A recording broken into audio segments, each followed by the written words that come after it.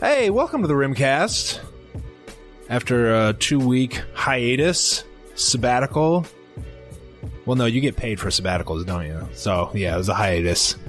I'm your host, Tim Kennedy Jr., with me as always. Alex, we've been doing so many rose casts. I'm introing this like it's a rose cast. Like I was about to give you all these compliments and stuff. It's not the case. AB, how are you? Yeah, you never give compliments in a regular Rimcast. No, we're usually mad grouchy. I'm doing great. Yeah, Stat Boy, welcome in. How you doing? Doing good. You are surprisingly chipper. Who Rim? Rim and Stat Boy just don't have the same chemistry that Rim and AB do. I mean, I take offense to that. Whenever Stat Boy and Nolan try to riff off the cuff, it just comes to a screeching halt. They got no chemistry. They got nothing to talk about.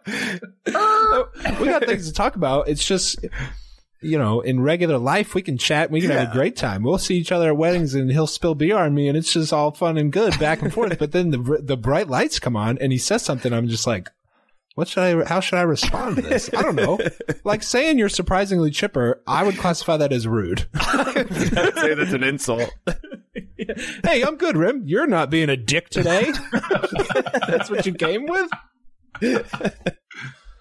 Unbelievable. All right. Well, on that note, if you want to just beat me down even more, guys, I just want a quick little 10K talk, which is becoming a recurring segment now on the Rimcast. Loyal listeners will know that back in January, I had that big announcement that I was going to run a 10K in May, and then I was going to train my butt off. And then May came, and I didn't really train, and I slogged through it and got a joke of a time. I got a joke of a pace. Yep. Well, I casually mentioned back then that I signed up for another one. You know, as like keep it in front of you, little like, hey, you got to stay in shape type of thing. You know, a good maybe don't let yourself slide too far. So that's what I did. Didn't make a big brouhaha about it because I learned my lesson first time around. But it was this past weekend. Ran another 10K, B. How do you think it went? Very poor. I'd say worse than the first time. And I feel like this one snuck up on you a little more, too. Holy cow. July's almost over. Can you believe it? Yes, it did sneak up on me. I trained even less. It was about 20 degrees warmer than the last time. The humidity was up around 80%. And long story short, I puked afterwards. So not a total success. It's humidity would be a recipe for disaster for Rim. You know, you and I for many years have preached the importance of hydration. Mm-hmm. Whether you're hooping or you're drinking. Stay hydrated. You got to stay hydrated. Yep. You have to stay hydrated. Put it on our gravestones, our shared gravestone. I didn't hydrate. I didn't hydrate properly. I thought I could just crank it out like no big deal. In fact, I went out the night before. Okay. Went home early, but still went out the night before. And I know 2 beers will knock me out for 36 hours these days. Went out the night before. Had maybe a half a cup of water before the race started running. I was like, I am screwed. Now, the first 2 miles, I did it with my sister again. We jogged for almost 2 miles straight, which is a new world record for me. So I was like, all right, well, I'm going to blast through the pace. Everyone's going to be so proud of me. I mean, people are going to show up to cheer me on and I'll have already finished. That's what I was thinking. Well, then the second half came around and, I could maybe run for a minute or two in a row without stopping. Something was up, baby. The guts were bubbling and I finished. It was disgusting. I had a feeling it was about the same time as last time. And it even though that first half was so much faster and I was right, but I was laying down on the ground and just something didn't feel right. I couldn't, number one, there was not enough water state. What really grinds my gears this a little bit. There were not enough water stations on the course. All right. All right. Number two, the water was, the volunteers were wholly unprepared for the number of people. Listen to me complaining about races, road race rim. The water was very warm. I'd say 78-degree water. And then they tried to give us this like noon energy drink thing. That had like bite. It had a sharp bite to it while you were drinking it. So I didn't drink that much during the race. And then I saw our buddy Mitch afterwards while I was laying down. Shout out to Mitch, loyal listener. And I'd say 2 minutes after that, I tried to walk to the porta potties to throw up because I felt something bad coming on. And I couldn't make it. So I puked in the middle.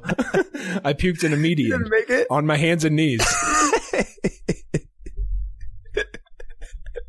It was very bad. It was very bad. It was a lot. There was nobody around really. Like there's other events and stuff going on. But, and you know me, AB, I don't puke. I never puke. You've known me a long time. Video of that. Remember that time in your backyard where we had like spray everything down? It was like that. It was exactly like that. And then I laid there, 30-year-old, hands and knees in a median at 9:30 on a Sunday morning, puking because he couldn't handle a 6-mile light jog, mostly walk. It was humid. Oh, puking is very funny. Anyway, so I think I might just retire from 10Ks. We'll see. Maybe move down to 5Ks. It's pretty clear I can't handle 10Ks. I mean, if you puke after it, I mean, it doesn't get any worse than that. No, it was hot. It was hot and humid though. So I hear you. You know, you live and learn. Anyway, so that's my opening rant. AB, bring us into a topic here. Pick one. Spin the wheel. Spin the topic wheel. Since it doesn't matter which one you get. You haven't prepared for any of them, so you might as well just spin the topic wheel. Water cooler talk, Rim. Water cooler talk. What's this about? There's a firm in Wisconsin that is installing microchips into employees' hands instead of their badges. You know, like you badge into work. People are going to have implanted microchips in their hands, and they'll be able to buy food with it, enter, locations that they normally could with a badge, stuff like that. And they're having people sign up for it. Now, you're not being forced to do it if you work at this company, but you can sign up for this microchip. Not yet, anyway. Yeah, not yet. Would you do it if you were offered it? Absolutely not. And it has nothing to do with Big Brother fears. It has nothing to do with my well-known Rage Against the Machine attitude towards big corporations. Rim Against the Machine. And it has everything to do with I don't like anything puncturing my skin. That's a long-standing thing I've had. Don't put a needle in me. I would appreciate that. And you're definitely not going to put a microchip in my head.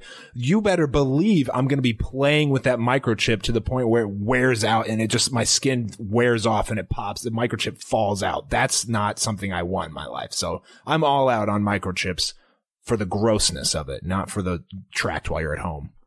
So the interesting thing that I found about this, Rim, is have you ever heard of the movie Balco Experiment? Balco, like? Yep, Balko. No, I have. Well, I know what movie you're talking about. I'm 90% sure you're mispronouncing it, but yeah. And they like lock. It's like everybody's in an office building, then they lock it down, and it's like everybody's got to kill each other. Maybe it's Belco. I don't know. Belco, yeah. I'm not sure. It's basically about this. So the employees are implanted with chips, and then it turns into a horror movie because they're able to like blow up the chips and stuff. Ooh. So it's a great movie, Rim. I would suggest watching it. Really? Yeah, it's pretty good. It's a very interesting concept, and it's well shot, and it's got a cast that's like full of ex-TV people that you'll know and love. Bunch of like sitcom and other like drama, like TV dramas. Bunch of Kevin characters. James You got like cool. Dr. Cox is in there. Oh, okay. Sold. Yeah. Yep, he's in there. You got a guy from the newsroom. You got freaking a person from Scandal. It's just a bunch of sitcoms and drama TV people that are on this. Folks, AB, for as long as I've known him, has prided himself on don't make things harder than they have to be. I'll put it that way. Mm-hmm. So you seem like a big implant a microchip in me guy.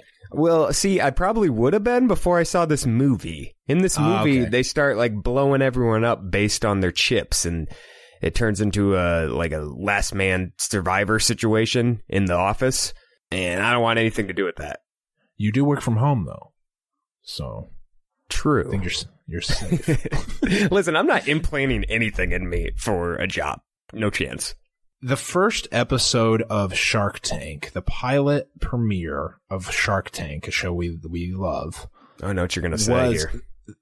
You do know? Yeah, I've seen this one. Maybe the Shark Tank historian. Shark Tank fucking...